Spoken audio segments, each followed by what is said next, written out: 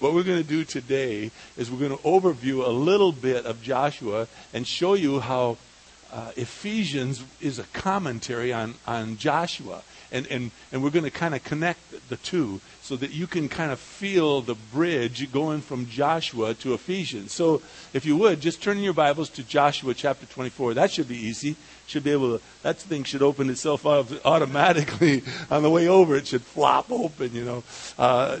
Joshua chapter 24. And what we're going to see is what God says about who he is with the nation Israel. We already know this, but let's reconfirm it in our hearts. But what we're going to also learn as we flip over a little bit later on to the book of Ephesians is we're going to see that the same promises that God made to the people in Joshua, he has made to us in the New Testament times through the book of Ephesians. You see, these two books are related because Joshua, in and of itself, was a book of wars. It was a book of conquering and battles, one after another, as they moved into the promised land.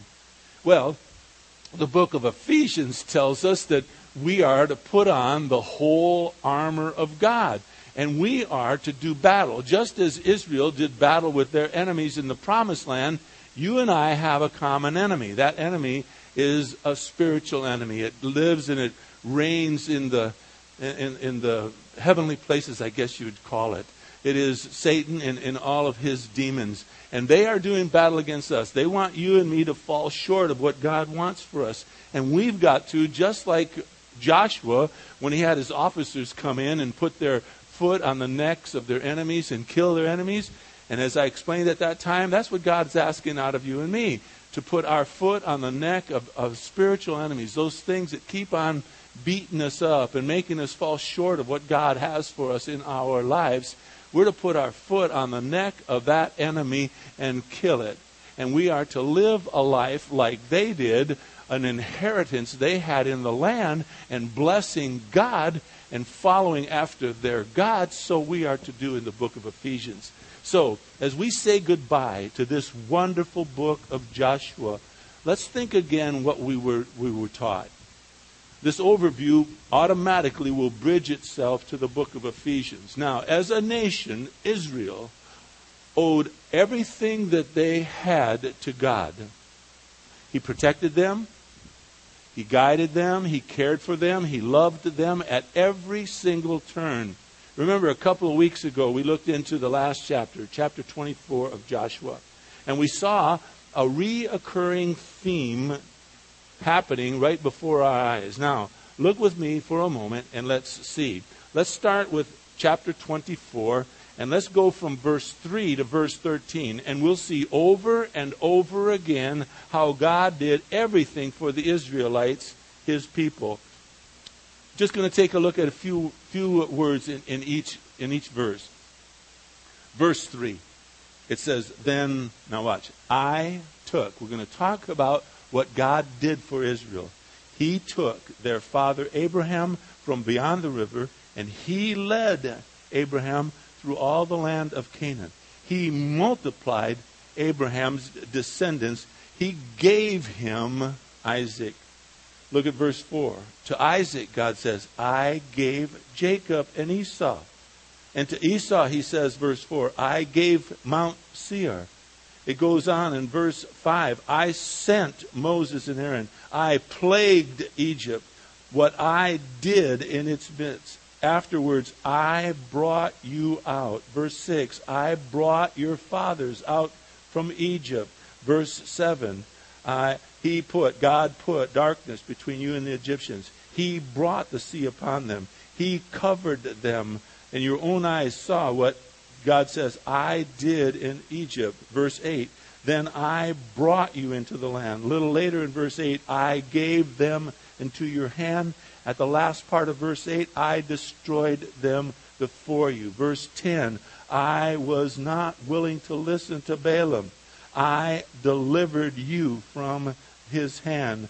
The end of verse 11, I gave them into your hand. Verse 12, I sent the hornet's nest. At the beginning of verse 13, I gave you a land on which you did not labor, cities in which you did not build. You know, our Lord and Savior, Jesus Christ, has given you and me all the blessings. In Ephesians chapter 1, verse 3, it says, you and I have been blessed with every spiritual blessing in the heavenlies. We did not have to work for these blessings. These blessings are there. They are ours to claim. God has given them to us. All he asks of us is the same thing he asked of Israel, and that is to be obedient and to follow him faithfully all the days of our lives. Once we do these things, just as Israel inherited the land, you and I, because of what Christ did for us, we didn't have to do a thing. He did it all. He died and rose again from the dead to give you and me our inheritance, our blessings. And so all we're going to see is the comparison between the Old Testament and the New Testament. So let's pray. Let's ask the Lord to move upon our hearts this wonderful, wonderful Mother's Day morning, and that we might worship him in truth and in sincerity. Father, we ask your privilege upon our lives. We ask, Father, that you might reveal yourself to us this morning. As we read through your words, Father, let us take our eyes off of whoever the speaker may be. In this case, Father, it's me, but it really is not, Father. I want you to be seen more than life itself. So I pray that you would hide me behind the wonders of your words. May we see your statement to each of us. And Father, when we do that, then Father, you are unleashed to do anything and everything you would want to do with every single one of us. And you would take one message and mold it upon all kinds of people in different ways and affect us in different ways, Father. And so we ask that you would bless us, that you would open up our eyes so that we might behold wonderful things from your most precious, precious word, your law. Thank you, Father, for who you are. Thank you for each lady in this church, Father. We wish the moms a very, very wonderful and happy Mother's Day. And to the other ladies who do not, for one reason or another, have children, Father, we ask your blessings upon them as well. We love every single woman that is a part of this church. We thank you for each of them, Father. Each of them have had an impact on all of our lives in one way or another. So bless them and bless this time that we spend now with you. In Jesus' most precious name, amen. Have I ever told you guys, I know this is stupid, I'm thinking while I'm praying, I love you folks so much. It's really hard to put into words. What a privilege it is to gather together and to be with you folks. Last night we had such a nice attendance of people at Saturday night. Saturday night's so much fun for me as it is Sunday morning. I don't take one service over another. They all have their own place. But I just cannot tell you how much I love you. I cannot tell you what a blessing it is to be a part of this church. I pray that I never do anything to disappoint any of you. And I pray that all of our days and all of our lives that we will just love one another. That's going to be part of this message, by the way. So we read out of Joshua all the things that God did for Israel. We're going to see in Ephesians all the things that he has done for us as believers. So it ought not to surprise us that the theme that blends itself out of Joshua and out of Ephesians is serving our God. Now, why serving? Well, when we begin to realize that our Lord so cares for us, so loves us, so wants best for us, it ought to lead us into a deeper experience of a spiritual life. It ought to lead us into a new commitment, if you would, of serving the Lord our God. Because he so obviously proves his love for us over and over and over again. And so this lesson is God's care is just a glimpse of what is clearly taught throughout the New Testament to confirm that truth. Then let's turn now to Ephesians chapter 2. Would you please for a moment? Now, obviously this is just the beginning of Ephesians. We wouldn't start in the middle of any book. We want to start right in the the very beginning and make sense of what is being said from the very beginning, just like as you would read a letter. But what I want to do today is to make a point of the comparison between Joshua and Ephesians. And so let's try to put the experiences that they had that we have just studied for all of these weeks, and let's bring that experience into our lives as seen through the New Testament book of Ephesians. In Ephesians chapter 2, we learn a very important thing. Paul tells us in verse 1 that we are dead. Actually, he says were. We were dead in our trespasses and in our sins. Israel, they were dead in Egypt. They were dead in the wilderness. They did not have an inheritance. They were dead. But God brought them into the promised land and gave them a new life. So, we are told in Ephesians that we were dead in our trespasses and sins, verse 2, in which we formerly walked according to the course of this world, according to the prince of the power of the air. That's our enemy, the prince of the power of the air, of the spirit that is now working in the sons of disobedience. Paul reminds us and himself, among them we too, he includes himself, we all formerly lived in the lust of our flesh. We indulged in the desires of the flesh and of the mind, and we were by nature children of wrath, even as the rest. One of the great hinges from one verse to another verse, from one thought to another thought, is verse 4 of Ephesians chapter 2. 2 words, but God. You see, you and I were dead, deader than a doornail. The word dead there means clinically dead. It's like going into a morgue and expecting one of the corpses there to respond. Get up, there's a fire, let's get out of here. He doesn't move. He doesn't hear us. He won't respond. Why? He's dead. The Bible says that we were in that same state. We were unable to relate to God. But God changed all of that. His being rich, verse 4, in His mercy, because of His great love with which He loved us. He loved Israel, took them out of bondage, took them out of the wilderness, and brought them into the promised land. And He's going to do the same for us. He's going to take us, all of us that want to believe in Him. He will take us out of a death place, out of bondage, and He will bring us into a new relationship. So, but God, verse 4, being rich in His mercy, because of His great love with which He loved us, even when we were dead in our transgressions, He made us alive together with Christ, just as He did with Israel, bringing them into the promised land. And so He reminds us by grace, God's unmerited favor, that's grace, you and I have been saved. Then it says in verse 6, watch, He has raised us up with Him. He has seated us with Him in the heavenly places in Christ Jesus. You, as far as God is concerned, you and I are already in heaven. As far as God is concerned, we're there. We have to go through what is, I guess, called the time. There will be none of that in heaven. We now go through time, day after day, hour after hour. We wait upon things. But God sees us already perfected in heaven, seated with Him in the heavenly places alongside of Jesus Christ. And so we see from verses 1 through verse 6 of Ephesians chapter 2, God's love and care for us, raising us up with Him even when we were dead, making us alive together with Him, seated us with Him in the heavenly places. Same thing with Israel.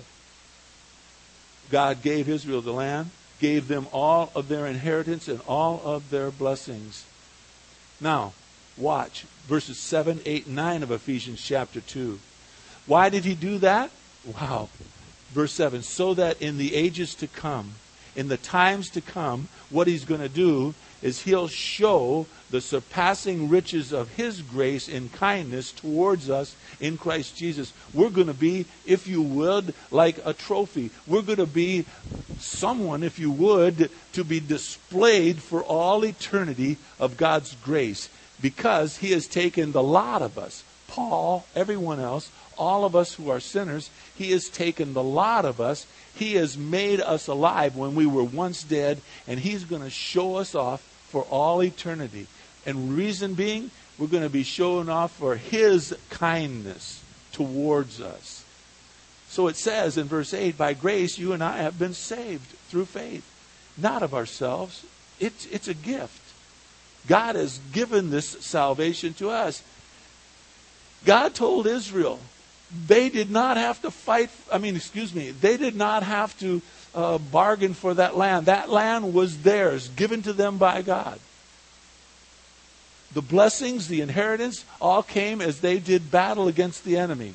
In your life and my life, all the blessings that Christ wants to give us is there. You and I do not have to make them up. They're already there. But what God asks of us is the same thing He asked of Israel. We have to do battle against the enemy. We have to be faithful just like they do. They were to be obedient, so are we to be obedient.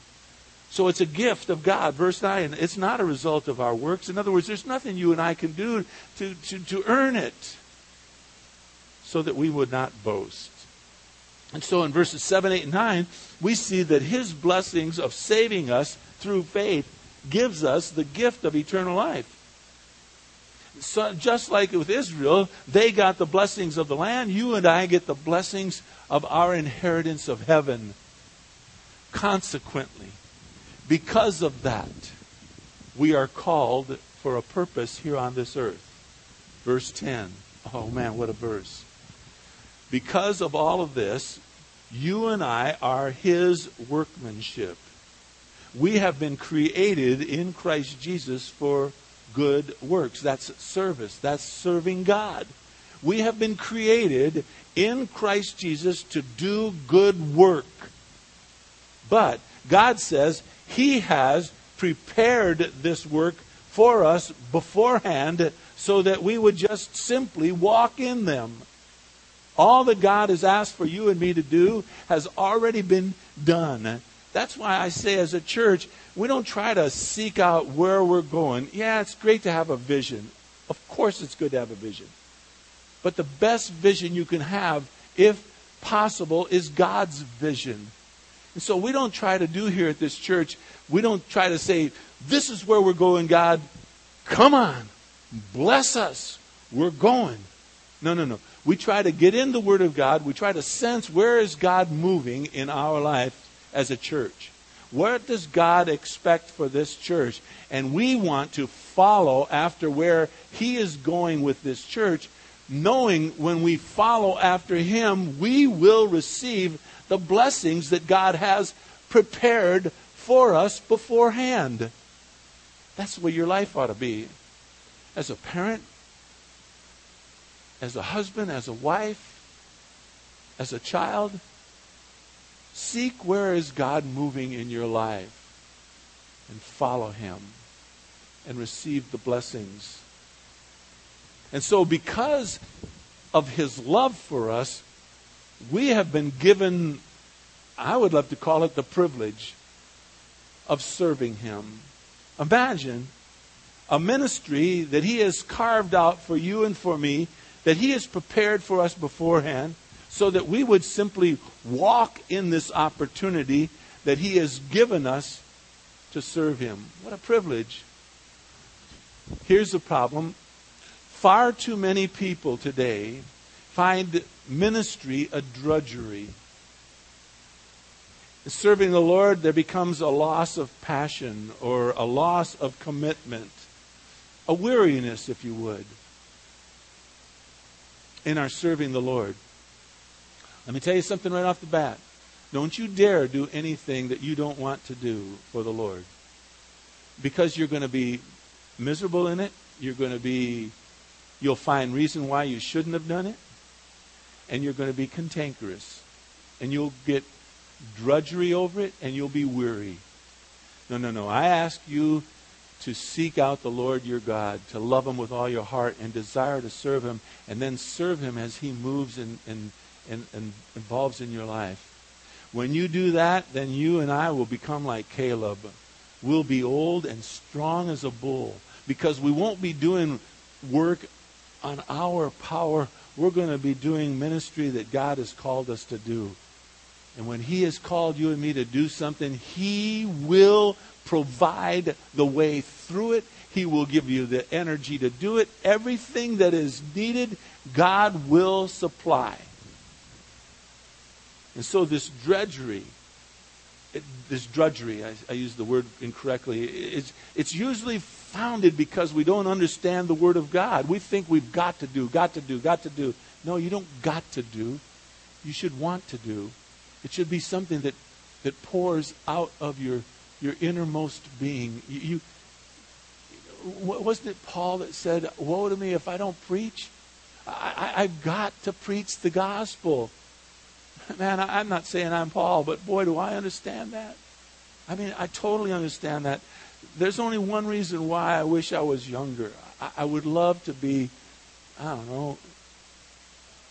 would love to be 40 so that I could have all that many more years left to be with you and to preach and to be able to share the Word of God with people that want to grow in their faith.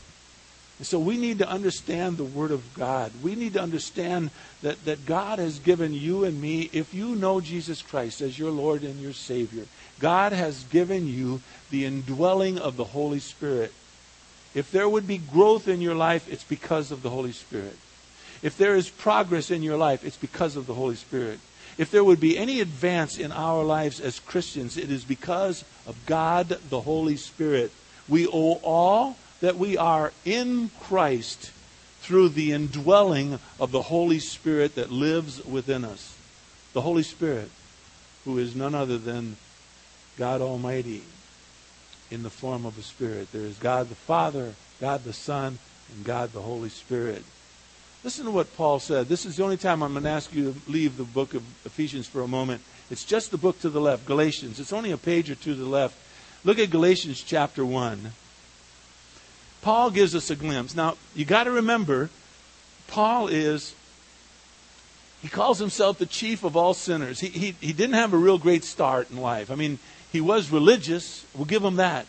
But what he wanted to do was to destroy Jesus Christ. He wanted to destroy Christians. He wanted to destroy the church.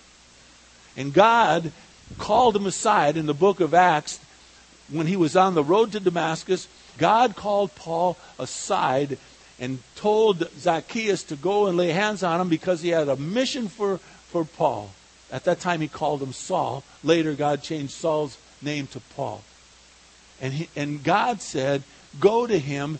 He is a chosen instrument of mine. Now, he said that about Saul when Saul was ravishing the church. He was destroying the church. And yet God saw Paul with his eyes, God's eyes, and saw that Paul is going to be a chosen instrument of his. And when God moved into the life of Paul, Paul had so much energy that he could do everything that God called him to do.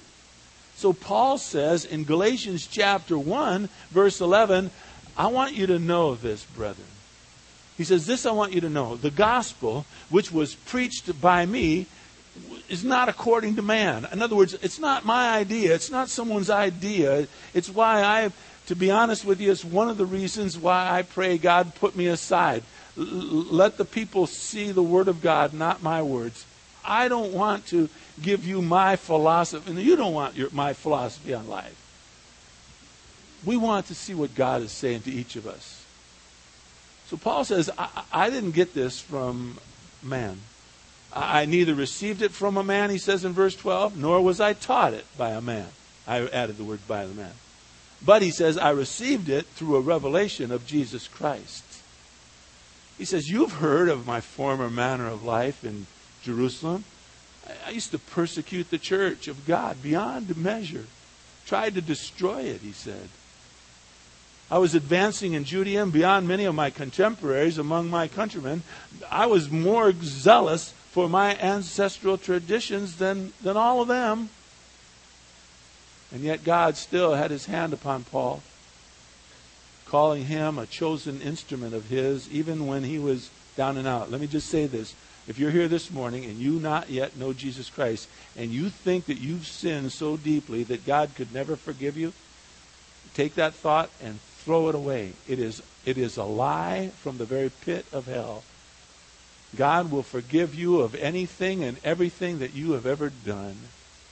He loves you so much.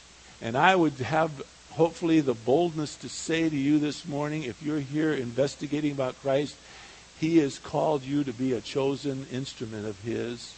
Just come to know and believe in Him and trust in Him as your Lord and as your Savior. So he says, remember the word but God in Ephesians chapter 2 and verse 4? Look at here in verse 15. But when God, who had set me apart even from my mother's womb, and He called me through His grace, watch this now, He, God, was pleased, verse 16, was pleased to reveal His Son to me. Imagine, God was pleased to reveal His Son. I'm telling you, folks, God is pleased to reveal His Son to you and me as well. It's not just Paul's blessings. God wants to reveal Himself to you and me as well. He wants to reveal His Son to me and was pleased to do so, Paul says at the end of verse 16, so that I might preach Him among the Gentiles. And I did not immediately consult with flesh and blood. Paul, in other words, prayed. And the Holy Spirit came upon Paul, guided him and strengthened him to preach the gospel among the Gentiles.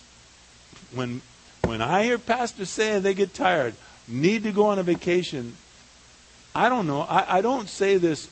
Please, if you hear it like I'm bragging, please don't hear this. But I can't believe it. I don't understand it. One of my best friends in Texas heard that I got cancer.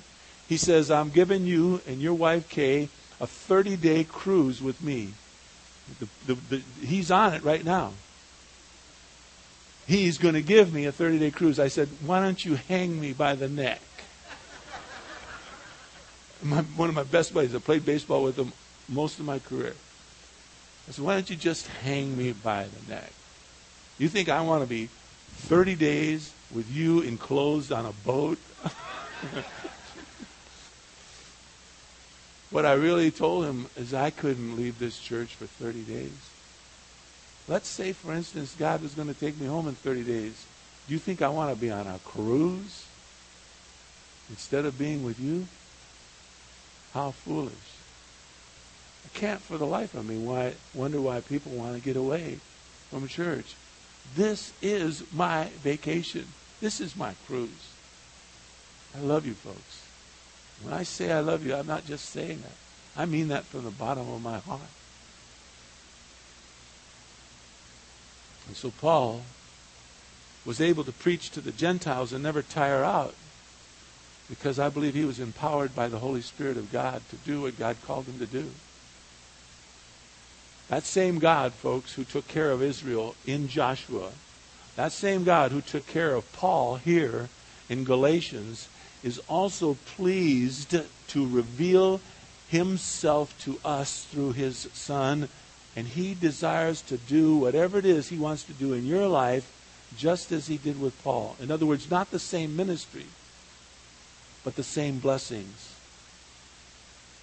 He desires for you and me to serve Him, the good works that He has prepared beforehand that you and I should do, so that we would simply walk in them for His sake. Look, when that truth grips your heart, when that becomes really a part of who you are, when it becomes deeply rooted within you, when you and I can no more speak but speak His words, when we can no more live than live His life in and through us, when we understand the things that we have learned by the grace of God through the fire of studying and beginning to know His Word, then your life and my life will change dramatically.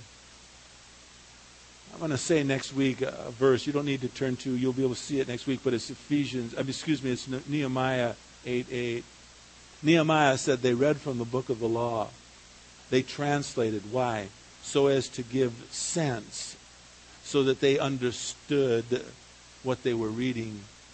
That's what we do in church. That's what we do in small groups. We read from the Word of God so that we get sense of what is being said by God in and through our hearts, what is being said to you, not what is being said to the group. It's what is God saying to your heart. You know, I am utterly amazed at times, and it has happened over and over and over and over again, when people come to me and said, boy, that message, you must have had me in mind. That message was perfect for me because I'm going through this, whatever this is. And sure enough, someone will come up to me later and say, wow, you must have had me in mind. That message you gave hit me right where I was at. It is because I am going through this. And that this and that this are so far apart. There's no way that one man, a human being, could make that fit.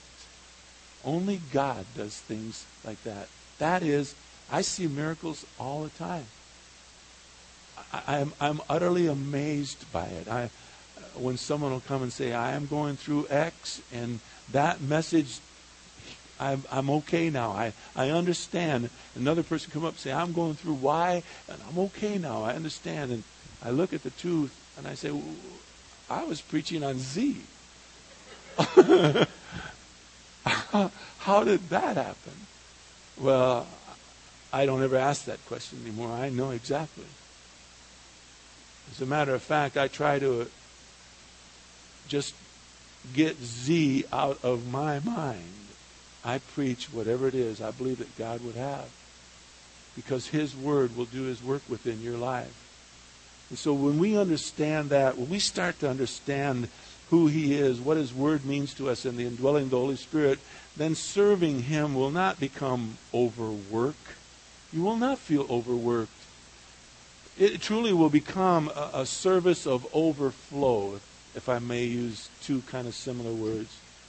An overflow of our hearts that we can do no less. That's why Caleb was as strong as a bull. It wasn't that he was out of the ordinary. It was that he followed God all the days of his life. And God strengthened him. And God empowered Caleb, not Caleb. You see, God sent and gave Jesus Christ to you and me for a purpose. God's crowning purpose in your life and my life is to one day present each and every single one of us to Himself perfect and sinless because of Jesus Christ. Now, back to Ephesians, this time chapter 4, and we're going to close in this chapter. I got just some things I want to say out of this great chapter. What is God's crowning purpose for you? We're going to talk about this again, but it deserves to be said this morning. I want to paraphrase almost every one of these verses I'm going to read, but I'm not going to change the meaning. I'm just going to add some words to it for the benefit of hopefully understanding. You and I, in verse 12, have been called. Look at verse 12. We have been called to equip one another.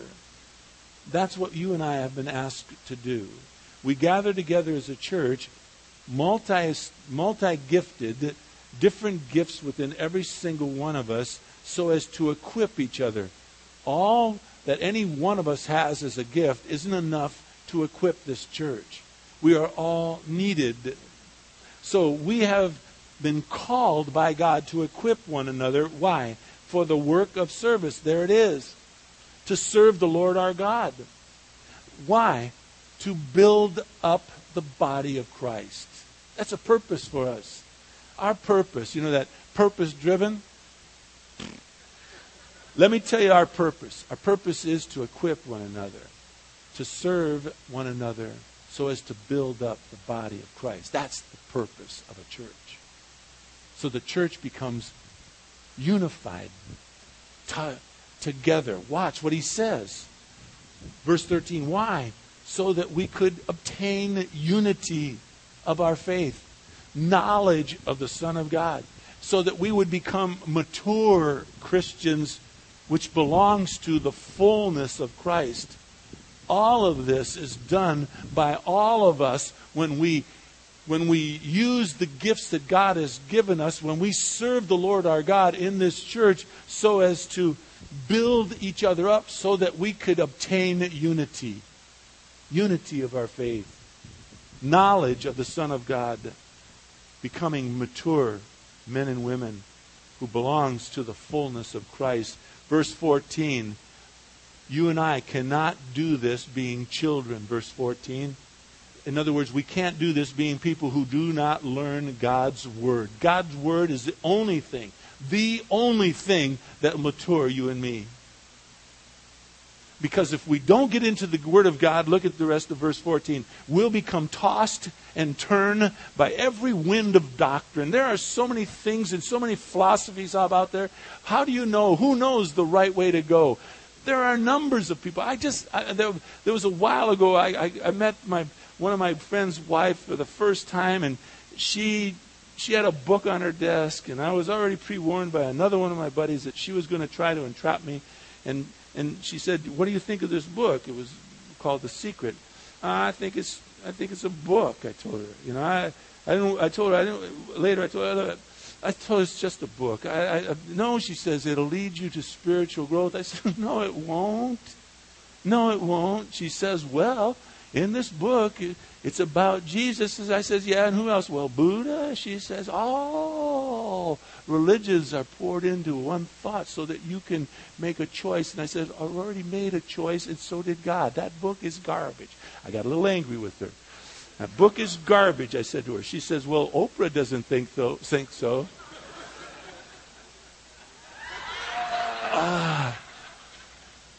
I couldn't believe she said that to me. I said to her, I do not want to get into an argument at this point. Because all of my buddies were there, and they were all looking at me, just gleefully looking at me. And she said to me, you believe Jesus Christ is the only way, don't you? And I said, yeah, I do. She says, well, I have a brother-in-law who's Jewish. Are you telling me he's going to hell? How's that? Just met this dear lady. I said, no, I am not telling you your brother-in-law is going to hell. I said, I didn't have my Bible. I said, the Word of God says that anyone who does not accept Jesus Christ is lost and would be doomed to hell. Which one of my buddies who was there says, I don't believe that. Now I got two of them. And I said, time out. I said, let's talk about the weather. You guys, you want to make up things. I said, well, then what do you think will drive a person to hell? He said, well, I don't know, but I don't think not knowing Jesus Christ will do it. I said, well, I didn't say this at the time, but there's a wind of doctrine he doesn't know. She says, I know. I said, oh, what? She says, well, all you have to be is good. I said, oh, really? Really? How good do you have to be? If we don't learn the Word of God, we will be tossed and turned. These were very intelligent people, by the way. These were not fools. She owned a very, very wonderful business. Become tossed and turned by every wind of doctrine, by the trickery of men, and by their deceitful scheming. Verse 15, rather, we are to grow up in Christ. That's it. That's it. That's your purpose in your faith. And so Paul says in verse 21, let's jump ahead because I've got to close right now. If indeed, he says, you have heard him. In other words, if indeed you have been taught in him, how can any church, how can any pastor that has been called by God into ministry teach the people anything but these words? How? If you've been taught in him, if you know him, this is the only way you're going to be taught. This is the only way you're going to know him. Not by my philosophy on life, not by anyone's philosophy on life, but what God has to say. If you have heard him, if you've been taught in him, just as truth is in Jesus. So he says in verse 22, lay aside your old self. And he says in verse 23, be renewed in the spirit of your mind. Verse 24, put on your new self, which is in the likeness of God. It has been created in righteousness and holiness of the truth. You see, God sent and gave Jesus Christ to you and me for a purpose. That purpose is to one day present us to himself mature and perfected in Christ Jesus. While we are here on this earth, he has called you and me to serve him so as to build up the body of Christ in unity. In unity. There's nothing more devastating than for a church not to be unified. Maturity is what we're striving for. Understanding the Word of God is what we're striving for. Paul said to those people, those dear people back in Joshua, he said, look, let's not be like your dads who chased after the other gods of the Amorites and the Canaanites. Let's not do that. And then he said the most famous of verses in all of Scripture. He said, choose for yourselves today. Whom will you, what? Serve. He says, but for me and my house, we're going to serve the Lord. Serving the Lord is the very issue of your life. Choose. As we said last week, everyone's going to serve somebody. Everyone's going to serve someone. So Joshua looked the people in the eyes and he said, look, he says, I'm about to die. Choose for yourselves today whom you're going to serve. And he let them know, for me and my house, we're going to serve the Lord. Follow after that plan. Father, the most precious plan that you have given us is the one that you devised long, long, long ago. And you chose to give your Son, Jesus Christ, to go to the cross and die, shed his blood and die for mankind's sin. And then you allowed that one, Jesus, to raise from the dead. And so you allowed him, Father, to rise from the dead so that we would know that death no longer is victory over us. It has no more sting. It's what Paul says. For us to live, that's Jesus Christ. For us to die, it's just gain. And so thank you, Father, for who you are. Thank you for this precious, precious place in God's Word. Just all of it, Father. How it blends together is overwhelming to me. And Father, I love these people so much. I pray you'll bless us all as we go from here and let every woman here in this church feel the blessings of being loved today. And for those who are moms, Father, may they sense their children rise up and call them blessed. I pray in Jesus' precious name. Amen. I love you all more than I can tell you. Happy Mother's Day and have a great, great day, all of you. See you next week. See you next week.